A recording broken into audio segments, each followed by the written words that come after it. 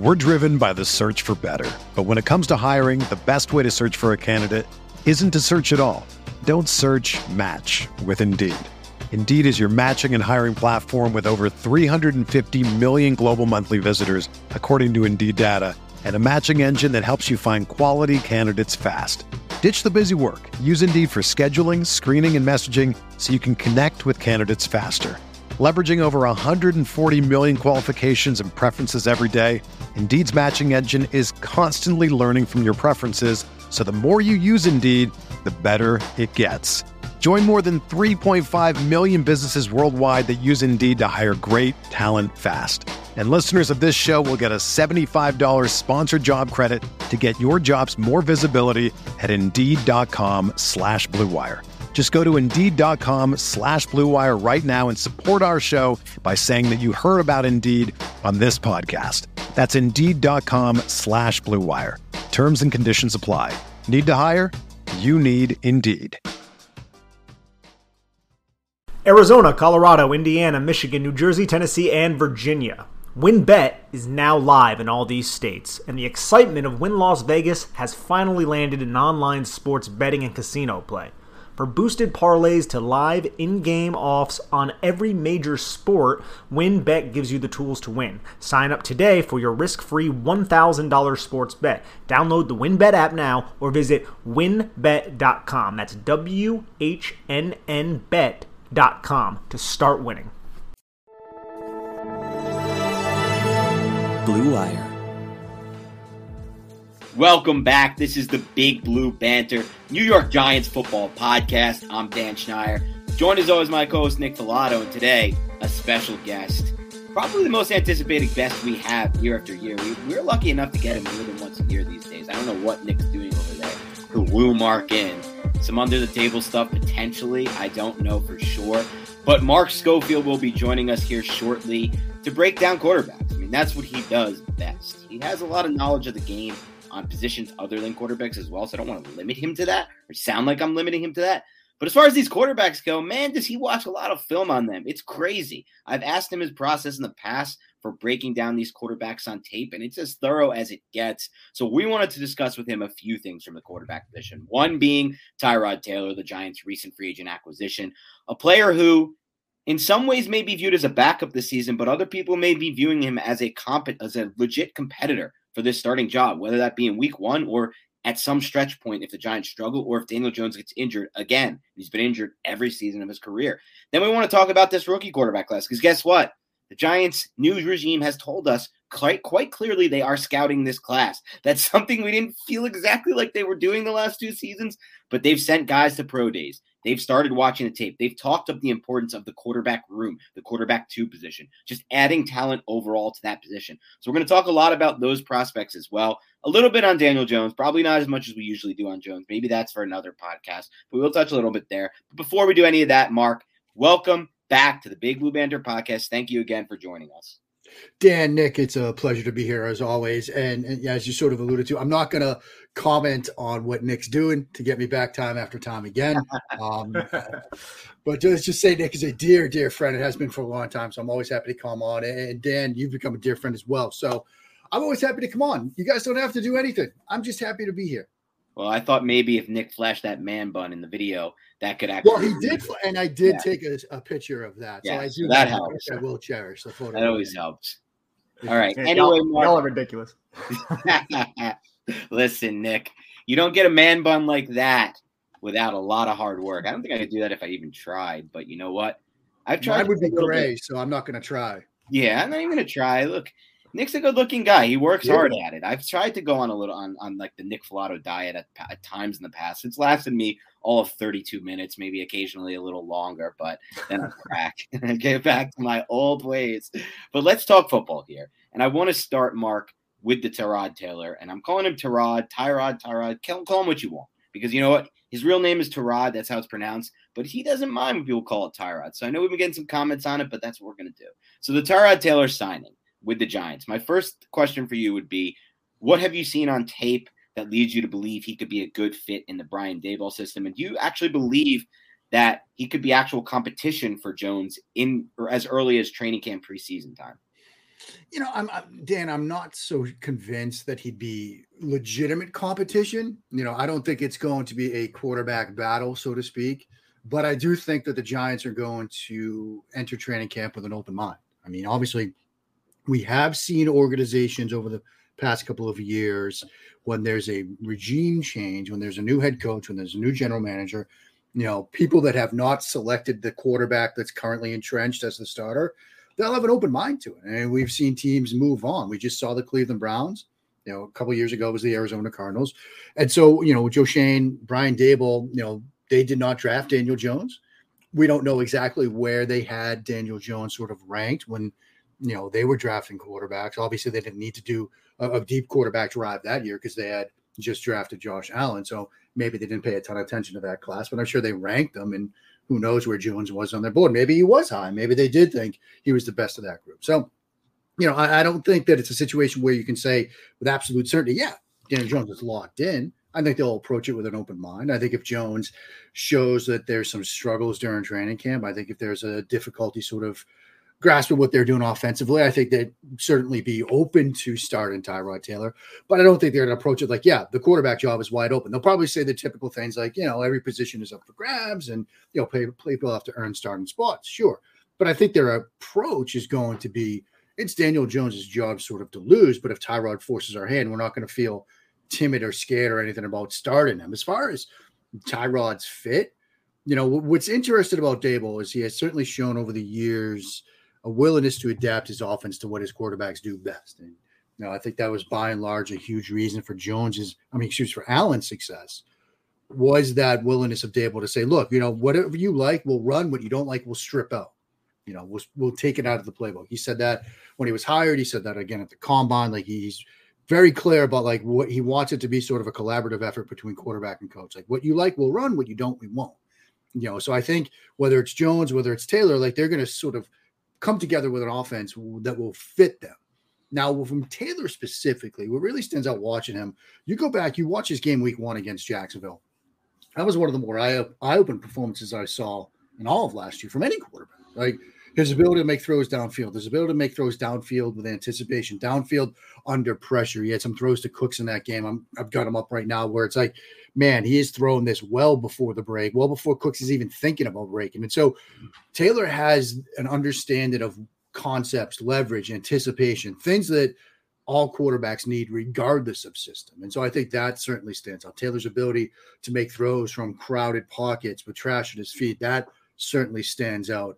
And given his experience in the league and in a number of different systems, he's going to be a guy that like you won't need to give a ton of reps to during the week. And if something happens like in the second quarter, he can just roll out and go. He's going to be fine from that perspective, which by and large also helps Jones because he'll get more reps during the week. So I think it's a move to be viewed with positivity across the board. I think it was smart by the New York Giants to bring in Taylor because he can give you that backup option. He can give you that sort of guy that can roll without a ton of reps, doesn't need a ton of work. And then there's also this, like he was in Cleveland, then suddenly it's Baker. He was, in Los Angeles, and then suddenly, look, Justin Herbert. And then he goes to Houston, and suddenly, hey, Davis Mills isn't a bad quarterback. Maybe there's this like young quarterback development by osmosis going on, where wherever Tyrod ends up, that young quarterback suddenly looks pretty good. And so maybe that rubs off as well. And look, he's extremely knowledgeable, knows offenses inside out, has a lot of experience. And so that should be a help for Daniel Jones as well. We've talked about it in the times that have come on, like having that extra set of eyes and ears and almost a peer in a sense as a sort of mentor / coach certainly helps. And by and large, all reports about Taylor from a, veteran quarterback mentorship perspective are positive. It's not like a Joe Flacco situation. So I think that will also help Jones. And so I know I threw a lot out there, Dan, but I think it was a smart move by the Giants. I think Taylor will fit in whatever Daboll wants to do, particularly if they lean into the vertical passing game like we've been clamoring for years with Jones. I'd imagine that's where they want to go anyway. And so Taylor fits that. Veteran presence, leadership, mentorship, all that stuff. I think he checks a lot of boxes for what the Giants need, both with respect to a backup quarterback with a potential guy that can step in and for what they need Daniel Jones to show this year. So an upgrade over Mike Glennon, I would say. Yes, absolutely. I mean, I just talked for 15 minutes, but the short answer, the TLDR is upgrade over Mike Glennon. There you go. So I have to ask you then, what exactly happened during that Miami game where it kind of looked like he unraveled? He threw 3 interceptions. He looked very rattled in that game. Did you get eyes on that film? Yeah, and I think, Nick, that was during sort of a stretch where it was like, yeah, Miami's coming on, and whatever's happened in Miami with the Brian Flores situation, all of that. Like, one thing that they were certainly able to do is confuse quarterbacks, get pressure on quarterbacks, like, zero blitz stuff, zero blitz, then drop, like really sort of get them to struggle. And I think you saw a lot of that in that game. Like, you're seeing snaps where it was like he wasn't sure who was coming, who was going. It was certainly sort of taking him off of his game.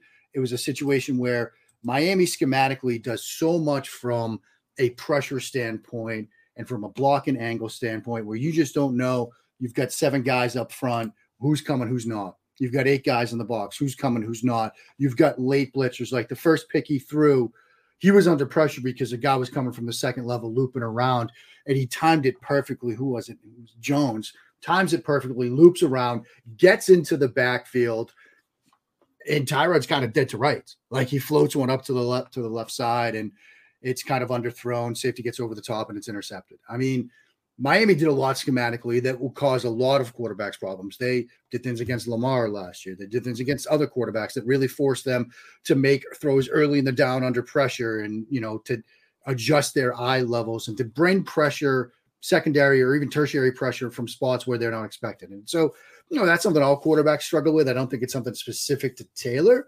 but it's something that, if defense is going to see that on film and Tyrod's playing next year, they're going to look at that Miami game and say, okay, what can we replicate? What can, from that game plan from Brian Flores and company last year, can we replicate to sort of get him off of his game, to get him off the spot, to get him a little bit flustered? So I think it was a bit schematic. That's common to a lot of quarterbacks, but it certainly gave him trouble. And I think what's interesting based on that breakdown is, at least what I'm taking away that's interesting is, I've kind of been looking for this for a while. Yeah, I did convince myself to come fully around on the Patrick Graham defense. It was fun. He was clever. He had some good game plans. But the sound of that, and what sounds like to me is a lot of what we're going to see this year as Giants fans with Martindale coming in as a defensive coordinator. And I've always been a big believer in dictating as a defense, dictating to the offense. And, there's so many quarterbacks who are still so much room to grow. And there's not enough good quarterbacks to me to sit back and just, dictate. And I think that the Giants did obviously struggle with that Dolphins defense as well. So obviously Daniel Jones didn't play that game, but in the past, we've seen a lot of quarterbacks. You mentioned Lamar Jackson. So my question for you would be, taking aside that game and just viewing it as a prism is, look, Dolphins made it really hard for a lot of quarterbacks. Is there a legitimate case in your mind, Mark? I know I agree with you. It's not going to happen. It's not going to start this way. The Giants want Daniel Jones to be the starter, and he will for week 1. But is there a legitimate case to be made that, based on the traits and based on the film that you've seen, things that you've even mentioned just now, like the anticipatory throwing you saw from Taylor in that week 1 game, some of his ability to throw within a muddy pocket. For me, it's also his ability to maintain ball placement while moving and throwing on the run. That's something Daniel Jones struggles mightily with. Is there a legitimate case to be made that right now Taylor gives the Giants a better chance to win than Daniel Jones? I mean, I think you can make that case. I don't know if it's a overly convincing one, like, in a court of law. Like, I don't know if you're going to win that argument, but you can certainly make a case that, like, look, with what Taylor brings to the table, with what he's shown over the years, and what we've seen or perhaps haven't yet seen from Jones on a consistent basis, that, yeah, Taylor gives you a chance to win. Taylor gives you some things in the passing game that we're still craving to see from Daniel Jones, those anticipatory throws, the ability to attack over the middle, the ability to sort of react to pressure, ball security in the pocket. I mean, that's another area where we've talked about with Jones for a long time, that has to get cleaned up, and we're still sort of seeing inconsistency there. Also, what Taylor can do with his legs. I know Jones is an athletic quarterback, sure, but Taylor, very effective runner of the football. You want to get into that zone read game, he can bring that as well. And if we're talking about this too high world we're living in, where teams are going to play that 2 deep safety, one way to really get the numbers into your advantage in the run game is to run the quarterback. And Taylor brings that to the table as well. And I've told you guys before, and I've said on other shows, I think with respect to the Giants, the week 1 starter isn't the big question. It's the week 8 starter. Like Jones, yeah, he's the week 1 starter. We all expect that. Does he keep the job? And obviously with what Taylor brings to the table, there might be more of a willingness this year than perhaps in years past to say, you know what, we're struggling, we're sputtering, we're not where we need to be offensively. We've got a guy we can go to make a change with the confidence that he's going to be able to do some things that we've seen over his years in the NFL that perhaps we're not getting from the offense right now. And so, yeah, I think there's a case to be made that, you know, the seat might be pretty hot under Jones right now. And with Taylor's ability to do the things that he can, that question of who the week 8 starter is becomes a bit more muddied with respect to with Taylor in the fold now. We're driven by the search for better. But when it comes to hiring, the best way to search for a candidate isn't to search at all. Don't search, match with Indeed. Indeed is your matching and hiring platform with over 350 million global monthly visitors, according to Indeed data, and a matching engine that helps you find quality candidates fast. Ditch the busy work. Use Indeed for scheduling, screening, and messaging so you can connect with candidates faster. Leveraging over 140 million qualifications and preferences every day, Indeed's matching engine is constantly learning from your preferences, so the more you use Indeed, the better it gets. Join more than 3.5 million businesses worldwide that use Indeed to hire great talent fast. And listeners of this show will get a $75 sponsored job credit to get your jobs more visibility at Indeed.com/Blue Wire. Just go to Indeed.com/Blue Wire right now and support our show by saying that you heard about Indeed on this podcast. That's Indeed.com/Blue Wire. Terms and conditions apply. Need to hire? You need Indeed. So not to transition away from Daniel Jones, but we do want to kind of touch on the quarterback class. Mark, it's not the strongest class. Let's be real right now. It's definitely not last year's class. No. But who is your number one quarterback if you had to pick somebody, and who do you think would be the best fit for Brian Daboll's offense? Yeah, that's when I was in Indianapolis for the Combine, ultimately every night the conversation would turn to the quarterbacks.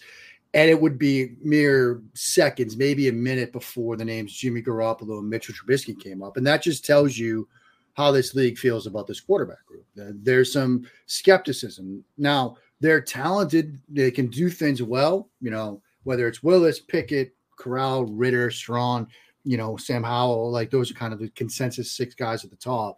There's things that they can do well. But when you see Washington, for example, sitting at 11 overall, decide, we're going to trade for Carson Wentz and take our salary on, that tells you what at least Washington feels about, you know, this quarterback group. When you've got a team like Denver sitting at 9, decide to trade what they did to go get Russell Wilson. When you get, you know, teams trading out for Matt Ryan, like teams are moving towards veterans rather than, you know, guys that are going to be available. Pittsburgh at 20, all the reported is that Mike Tomlin loves Malik Willis. They signed Trubisky.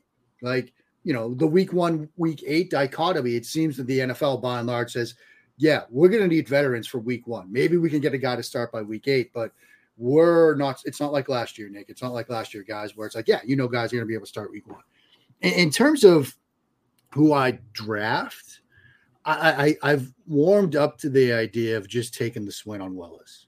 You know, traditionally, I'm more of the like, I need the guy that's going to be the pocket passer, that's going to read stuff out, that's going to make throws on 3rd and 7 from the pocket. But when you see the athleticism, you see the arm talent, and this was something that I had in mind before his ridiculous throws at his pro day, you take that swing.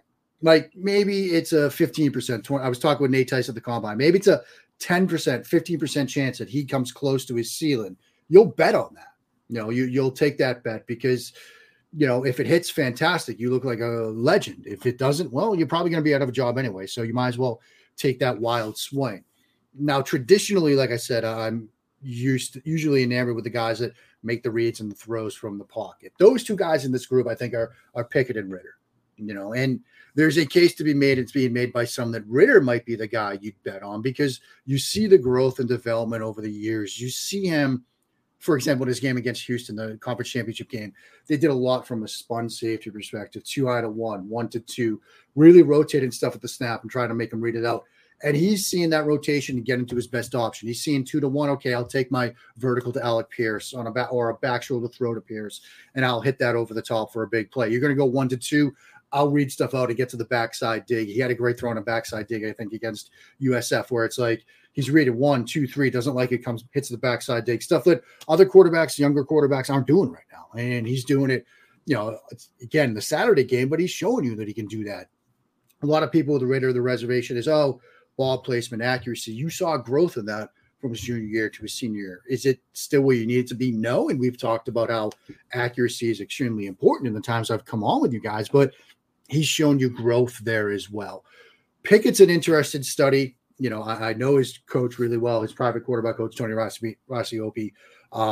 He certainly reads stuff out from a mental perspective, has it, from that sort of progression reads, breaking down defenses with his mind, influencing defenders with his mind, with eyes and ball fakes and flashing the football and things like that. So I like a lot of the stuff what he does.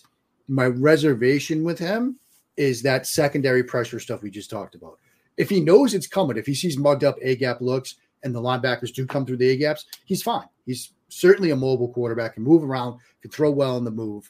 But if he sees mugged up A-gap pressure, those guys drop and it comes off the edges and it's a late flash, that's when he struggles a little bit. He's a little bit more inconsistent with handling pressure. And as we just talked about, teams like Miami are going to exploit that. So, that's a reservation I have with him. The other guys that are sort of talked about in that mix, Matt Corral, he's going to face an adjustment from Kiffin's offense to what he's going to be asked to do in the NFL.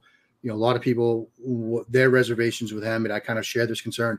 3rd and 7, Kiffin kind of said, we're going to dial up a screen. Like, we're not going to ask you to actively play quarterback and read stuff out. We're just going to give you a screen, an orbit, a smoke, something like that. We're not going to really ask you to play quarterback on 3rd and long or in a passing situation. That gives me a little bit of pause. Strawn, I like. It's the medicals. Like, can he move? Can he move enough? I love the way he handled it at the combine. Also love how he talked about, look, he had full freight at the line of scrimmage. Get into and out of stuff, whatever you wanted. Can check to anything, can check out of anything. I think that will help him. Certainly has an incredible arm, but the medical piece is huge. And then there's Howell, who's kind of like the sixth guy of the group that's kind of slid under the radar. Start of the year is QB 1 or 2 on most boards, but certainly fell. Had a bad game to start things out against Virginia Tech, but has that athleticism, was a really good runner this year, really took a step forward in that regard, but he's kind of Baker-ish, and we see what the league thinks of Baker right now. So I think that's part of the reason for hesitation around him. So if you're going to ask me, like, who you're going to place the bet on early, it's Willis because of the upside, but I do really like what Pickett and Ritter bring to the table. I think they're like the guys that I would feel most comfortable playing early. They might not have the upside of Willis, but I like their floors better. A lot to unpack there. I want to touch a little bit first on Willis, because while I do agree with you, traditionally speaking, you can expect more early on from players like Pickett and Ritter. I'm not so sure that's the case anymore in the NFL, because if you get Willis with the right coach, he's going to craft a system for him just like Baltimore did with Lamar Jackson. And like you've seen with a lot of these talents. And to that extent, you can almost find success earlier on with a player like Willis. Now, it may not be long-term. Once defenses kind of adjust to what they're doing, he's going to have to obviously develop more as a quarterback. But to me, that gives him even more upside. And I think what you're touching on with Willis is something that I feel strongly about at the quarterback position. There's a lot of Giants fans who right now who will hate on this, but if Daniel Jones, let's say, has a pretty solid season, the Giants go 10-7 or 11 or whatever it may be, and they get that 7th wild card spot, he leads them to even a win in the playoffs, but then blown out the next round. A lot of people are going to sit there and tell you, you're crazy to say the Giants should move on from Jones. They need to re-sign him right now. It doesn't matter what the cost is. The market price always keeps going up. Who cares? And I'm sitting here and telling you that might be the worst possible thing that could happen for this team long term. And it goes back to what you were saying with the 10 to 15% chance on Willis. So that's my question for you, Mark. Are you of the mindset that if you're not hitting on one of these top 5 to 10 talent type quarterbacks that have that upside, you're almost going backwards? Because we have a league now with Justin Herbert, Patrick Mahomes, Joe Burrow, so much young talent that is superseding, that can throw through tight windows, that can make big time throws. Like in Burrow's case, he gets to the line of scrimmage, he diagnoses a lot of what he sees in that hurry up style often and puts the ball in good spots. Is there any point anymore to swing for guys that don't have that Willis type upside? Yeah, I mean, I think you raised a lot of good points, Dan. I mean, we see where this game is trending. We see the need to be able to throw on the move. We see that quarterbacks that have the athleticism, that have the arm talent, that have the velocity, they get a bit easier of a developmental curve because, they can take that extra half second in the pocket to read something out because they know the throw's still going to get there on time because of what they can do with their arm. They know that, look, if, I don't like a concept, I could still create with my legs. I could extend with my legs. I could pick up a first down with my legs if I have to. They have more pathways to success on a down-to-down basis than somebody like a Pickett, like a Ritter, who are, again, athletic quarterbacks, but maybe don't have the arm talent that Willis has, or, maybe don't have the elite athleticism, although I think Ritter made a nice case of it, that Willis has. And so there's certainly that idea that you place that bet on athleticism because it might make little things a little bit easier on them at the start. It might be a situation where, if you don't like something, you don't like that first read, just pull it down and go. Like we'll figure it out as we go along, but you give yourself more pathways to success on a down-to-down basis. And so I think there is something to be said for that. I think the league is trending in that direction. I think the success of guys like Herbert, where it's like, yeah, at times you can see the athleticism and things like that, but you don't know if he can read a concept out. Who cares? Like, I don't need you to tell me the difference between stubby or stump. Just where's the closest defender? Can you put the football away from him? There we go. We're good. We'll figure it out. And then I think, what was interesting was before the Wilson trade, there were a lot of people out in Indianapolis were saying, get Willis to Denver. Like, he'll figure it out. Like, you've got weapons around him. Right. They want to play too high because of Judy and Sutton. Like, he could run. Like, there is a path where you could say Malik Willis, because of his athleticism, what he offers, you could still play him early because he can figure things out. He can be athletic enough to make defenders miss in space. He can be athletic enough to pick up things with his legs. He can be athletic enough to extend plays with his legs, turn things into scramble drills, and now you've got guys running free and open in the downfield passing game. And so, I think that the way the league is trending at the position, the days of the the guy that's going to read something out on 3rd and 7 being the guy you pick over the guy that's going to create something with his legs on 3rd and 7. I think those days are in the rearview mirror. You still need to do that, but the guys that can offer more, that more upside, that explosive athleticism, that's where the league's trending at the position, even letting those guys play early because of the stress it puts on defenses. So other than Malik Willis, because I think we're all in agreement that Malik Willis probably has the most upside and would be the most desirable option for the New York Giants if they were to go quarterback. But if we remove him from the conversation, is there another one of those top 5 quarterbacks that you think fits well with what Brian Daboll wants to do? Yeah, I mean, I would make a case for both Pickett and Ritter. Two sort of different cases. I mean, I think with Pickett, what I really like about him is his willingness and ability to consistently attack the middle of the field. I really believe that in today's NFL, you have to be able to attack. Like if you imagine the 9 grid, right? Like 9 sections of the field, like short left, short middle, short right, and on down the field. You got to be able to attack all 9. You got to stress all 9 as a quarterback.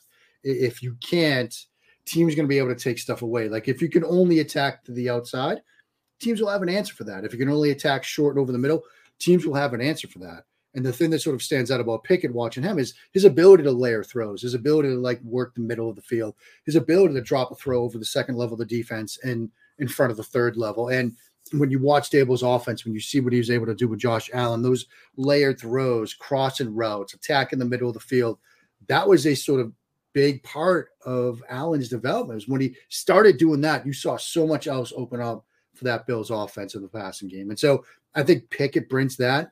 I think Ritter can do that as well. I talked about the backside digs and things like that.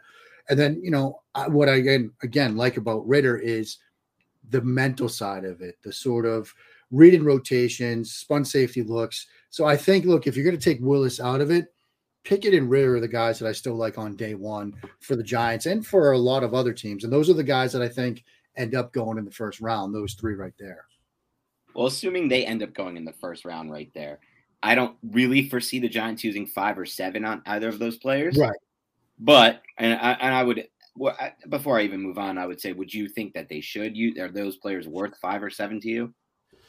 See, that's just it. Like for a team like the Giants, I don't think they are. I mean, where you're at least in a scenario where you've got a plausible starting quarterback on your roster right now in Daniel Jones, the guy that you're trying to get there, then turning around and using 5 or 7 on guys where, big board wise, they're probably in the 20s.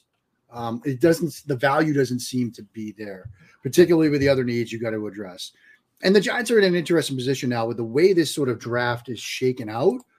5 might be a desirable spot to get to if you're a team that's actually going to trade for one of these quarterbacks. Like if you're one of these teams that like Pittsburgh, any New Orleans teams that went the veteran route, but you could still see being in the quarterback market, they might want to get ahead of Carolina at 6. And so, whether it's Seattle coming up, whether it's Atlanta maybe coming up, who knows, 5 might be an interesting spot for a trade. And so it might work in New York's favor where you have an opportunity to slide back a couple picks, pick up a future first. I know that's a scenario that a lot of Giants fans have talked about. Like, yeah, this quarterback class is shaky. Maybe next year's is better. There's a lot of buzz. We're recording this on CJ Stroud.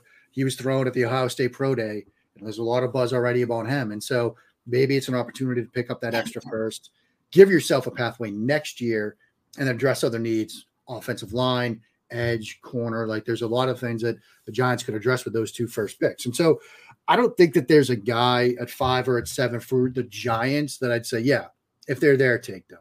I mean, given the other needs, given the fact that, yeah, you're trying to build Daniel Jones and get him to where he needs to be, I don't think it makes much sense. Now, look, if they love a guy, this is a quarterback-driven league. Like, you got to figure it out. And if you're in, year 4 now and you're not sure, you don't have the guy. Like, there's that argument to be made. If you're not sure here in year 4, then the answer is no. And you draft a guy. And if you love Malik Willis and he's staring you at the face at 5, then just draft him. Like, if that's the approach they want to take, I would get it. I think you still give it another year and you have an opportunity to address other stuff. So if you have to draft quarterback next year, they're stepping into a better situation. So I wouldn't do it. But if they love a guy and, like we said, you're not sure if you have the guy, therefore you don't, then draft him. Yeah, and that's a really interesting point of view on that. I wanted to ask you something about another quarterback who might be available on day 2, but I don't want to miss this opportunity to first go over something you just said there.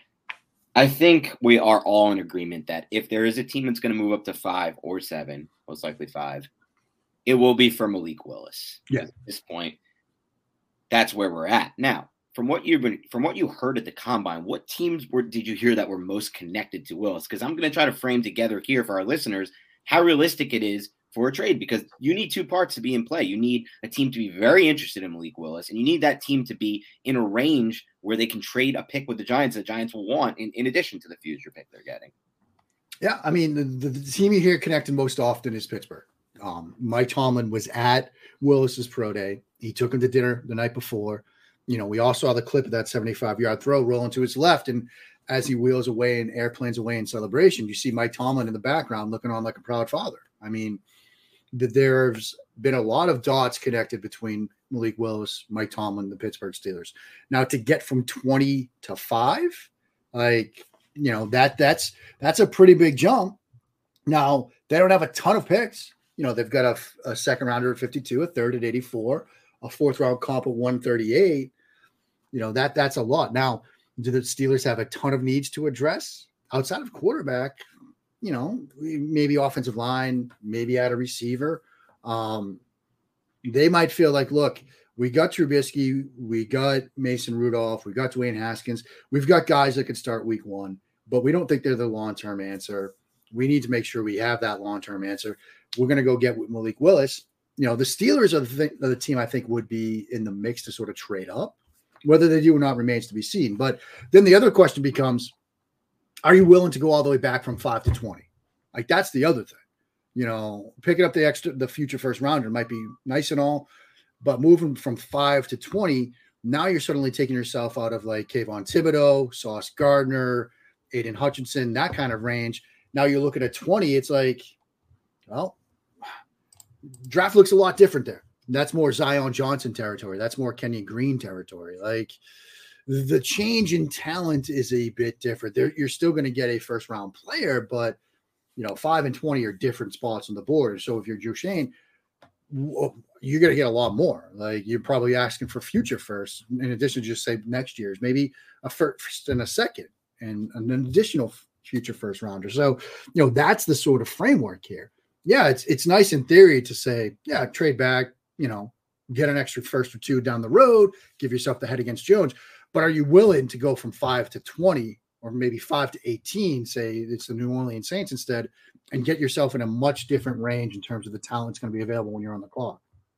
And I find that fascinating too, because the Giants were in a similar situation last year where they passed up on Rashawn Slater and Micah Parsons to trade back. And yeah, we have a first round pick in the top 10 this year, but sure, we would also love to have Rashawn Slater as our right tackle at the moment.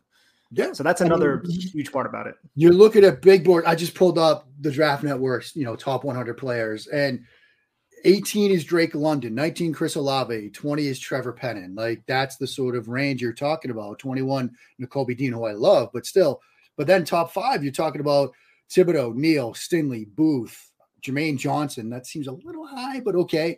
Jameson Williams, Gardner. Like, that's the tiers you're switching to. And so, maybe you can rationalize it like one of those guys will be there at 7, so you're okay moving out. So maybe you get a Neal who falls to you at 7, maybe Gardner, you're okay with that, or Jermaine Johnson at 7. And then, you'll get a good player at 20. It won't be 2 of those guys. You'll get 1 and future draft capital. Maybe that's the cost benefit analysis there. I think with the depth of the draft, I'm okay with that. Now, it all depends on who is available at 5. Like, Kayvon Thibodeau is a hard person to pass up, in my opinion. Yeah. But, I mean, getting draft capital for next year, ammunition to trade up for a CJ Stroud or a Bryce Young, to me, with also getting 2nd, 3rd round picks this year in a deep draft, I would welcome that. Dan, what's your opinion on that?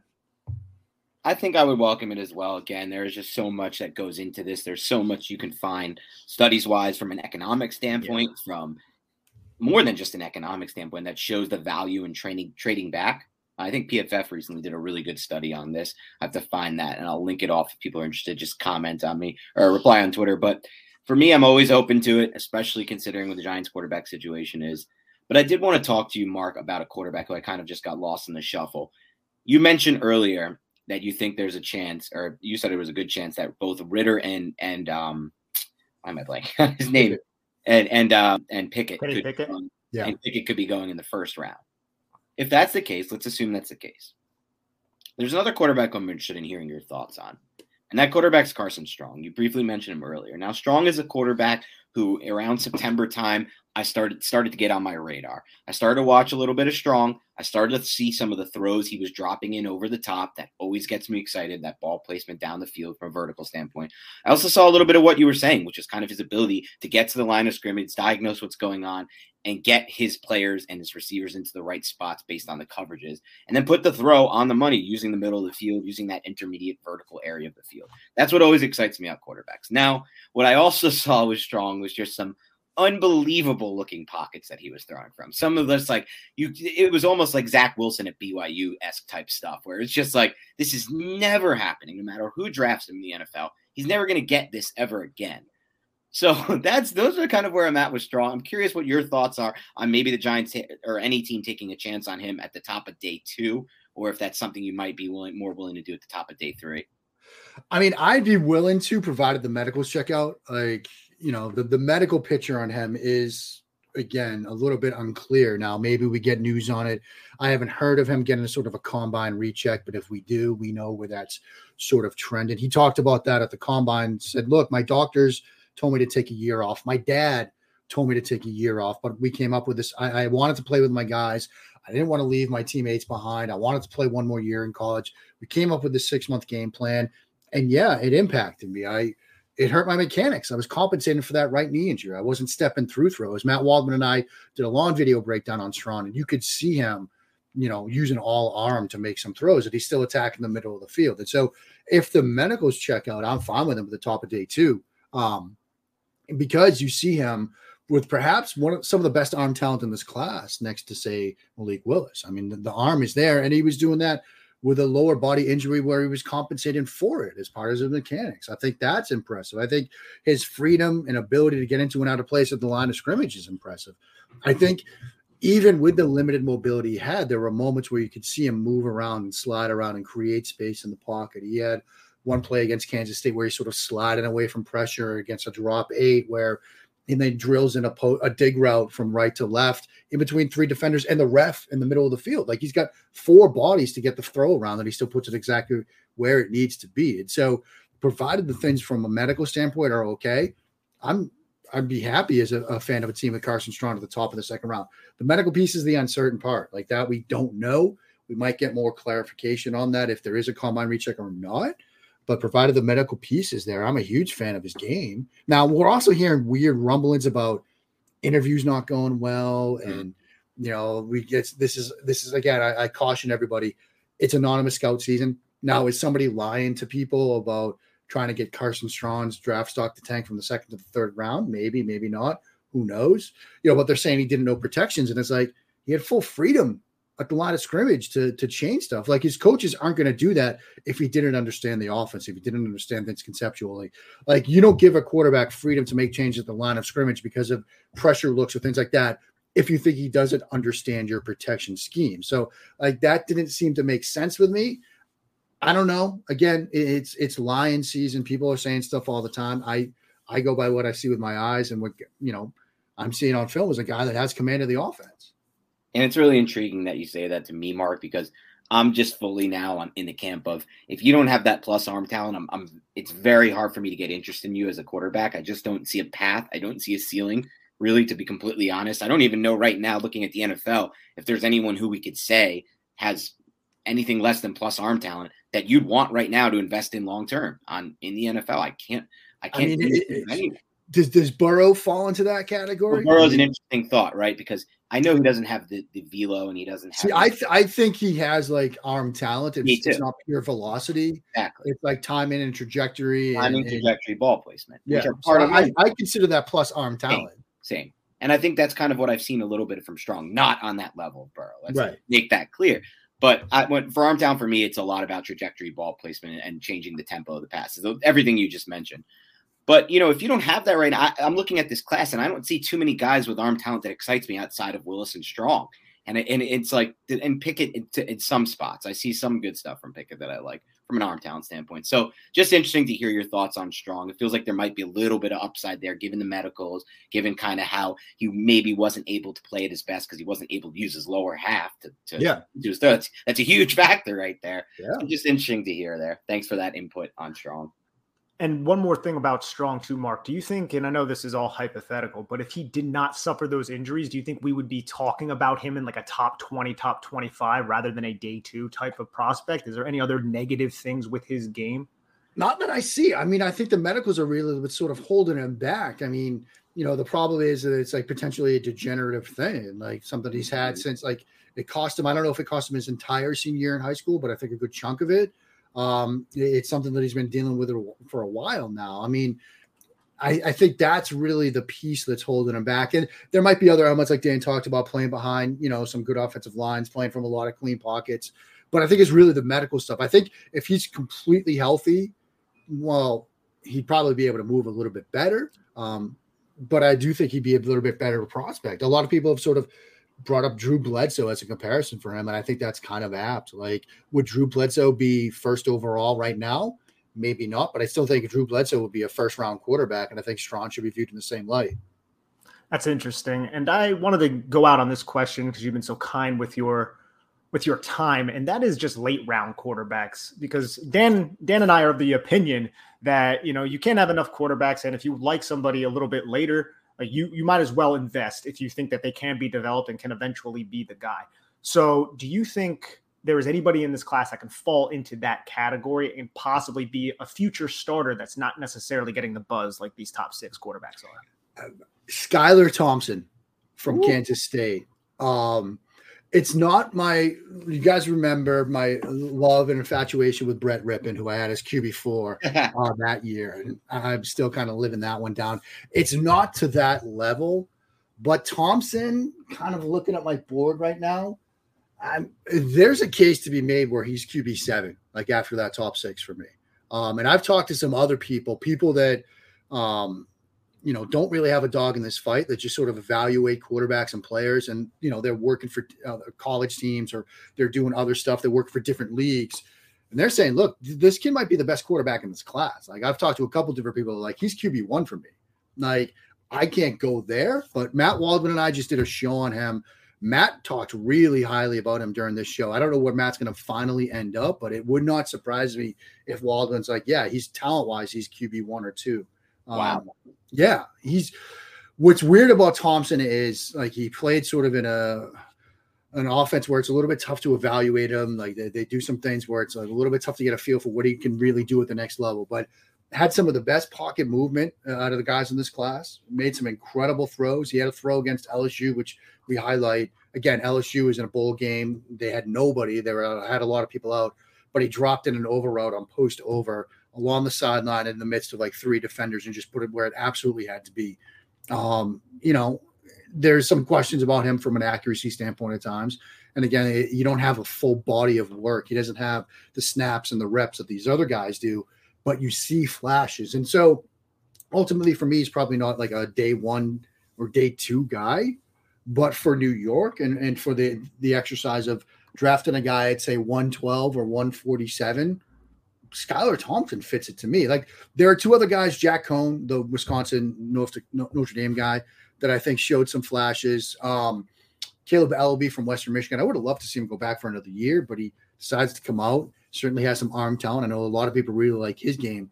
But for me, it's Skylar Thompson. I'm really excited about him. Emory Hunt is another guy that I was on with Emory this past week talking quarterbacks, and he's really high on Skylar Thompson. So I don't feel like in recent years you've seen like Nathan Peterman get late buzz or Davis Webb or even last year Davis Mills, although maybe the Mills thing was warranted. I don't feel like it's that where people are getting bored and just looking at a name and, Skylar Thompson, let's talk about him. I think there's legitimately something there with him. That's great to hear. And I wanted to bring up, sorry, Dan, but I wanted to bring up one more name because this dude is just such a ridiculous outlier, and that's Cole Kelly. Because this dude is 6'7", like 250 pounds. Do you have any? Have you watched his film, and what are your thoughts on him? Only briefly. Certainly a big guy. Like I don't know if he's again somebody like late day 3 or UDFA type. Like, yeah, I'd be willing to sort of give a shot. But I if we're talking sort of the late round, the guys that I've talked about, I'm much higher on than Kelly. Kelly's like, he's an intriguing guy. He's an intriguing study, but I'm not quite there with him. I'm much higher on particularly Thompson as, yeah, if you're going to throw that dart, take that lottery pick, buy that lottery pick on day 3, that's where I'd be willing to go. I'm very intrigued by Thompson. I haven't watched much of him, but 6'7", obviously has the size. You believe he has the arm talent, correct? I do. Trajectory, velocity, things like that. Yeah. Kelly's the one who's 6'7". Thompson's like 6'1", I think. Yeah, Thompson's not that. Looking at the wrong height, obviously here. Someone had this wrong, and I obviously haven't watched much of him at all. But I'm really intrigued by it for sure. I will say this: Jack Cohn. You can count me out on the Jack Cohn train. I've seen way too. I get it. That would again be a late round flyer. I'm still of the 3 that I sort of mentioned: LB, Cohn, and Thompson. Thompson's a guy where I'd say, look, turn him on. Watch his game a couple of years ago. He had a game against Texas where it was the 2019 season, I think, where Texas almost beat LSU. LSU wins the title. And he made a throw at the end of that game, that sort of safety splitter where if it's caught, they beat Texas. I think he's a fun kid to watch. Interesting. We're going to have to take some time on that, Nick, maybe do a little draft profile. Mark, thank you so much for your time today talking quarterback. I know we didn't get into any Daniel Jones, or at least not much, but there'll be time for that down later this summer. We know what we got to do. We got Jones talk coming later on, but thank you so much for talking quarterbacks with us. Have a great rest of your week, and everyone tuning in, thank you so much. Have a great rest of your week as well.